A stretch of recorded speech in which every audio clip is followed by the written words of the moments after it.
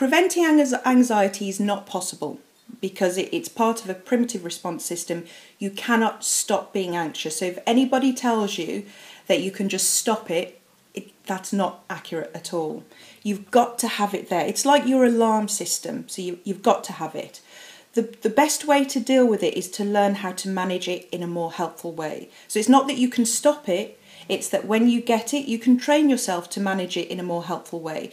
So to not allow your appraisal of it, the way that you add meaning to it, to grow, as you said, to snowball, because that's when it becomes more unmanageable.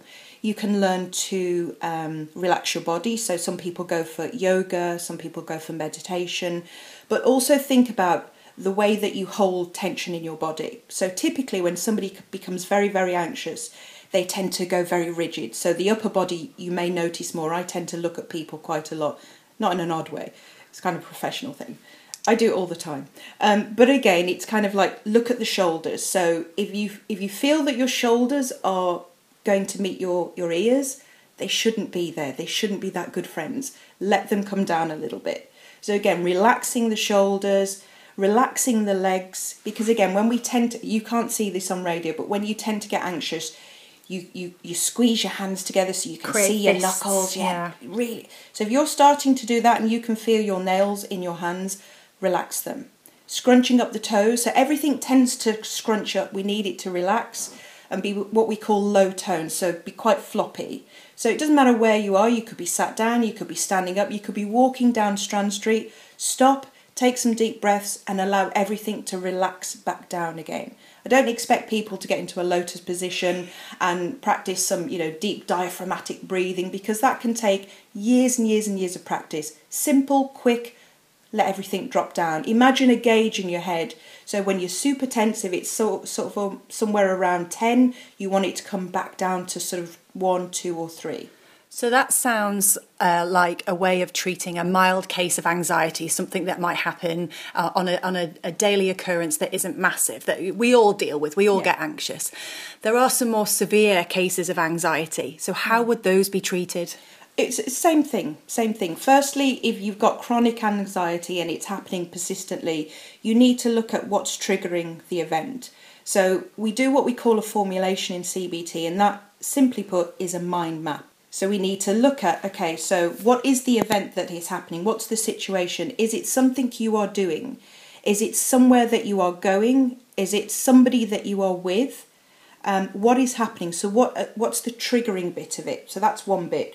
Okay, and when you're in that situation, what do you start to think? So what is it that goes through your mind? What kind of thoughts do you experience? Are they neutral? Are they worrisome? Are they accurate? So when you have those thoughts, what evidence are you using to underpin them? Secondly, how are you feeling at the time? So again, are you overly tense? Is your whole presentation disproportionate to the event that you are dealing with at that moment?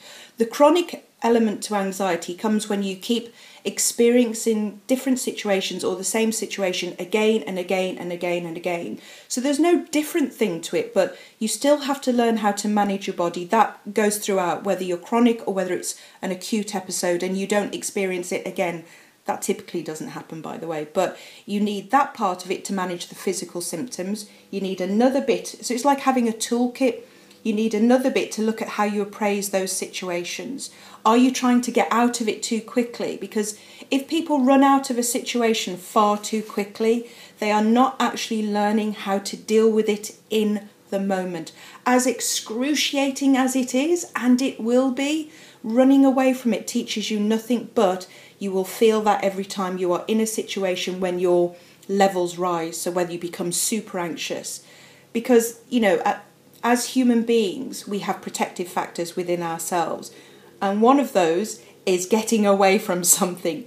Now, sometimes, yes, it's right and proper to run.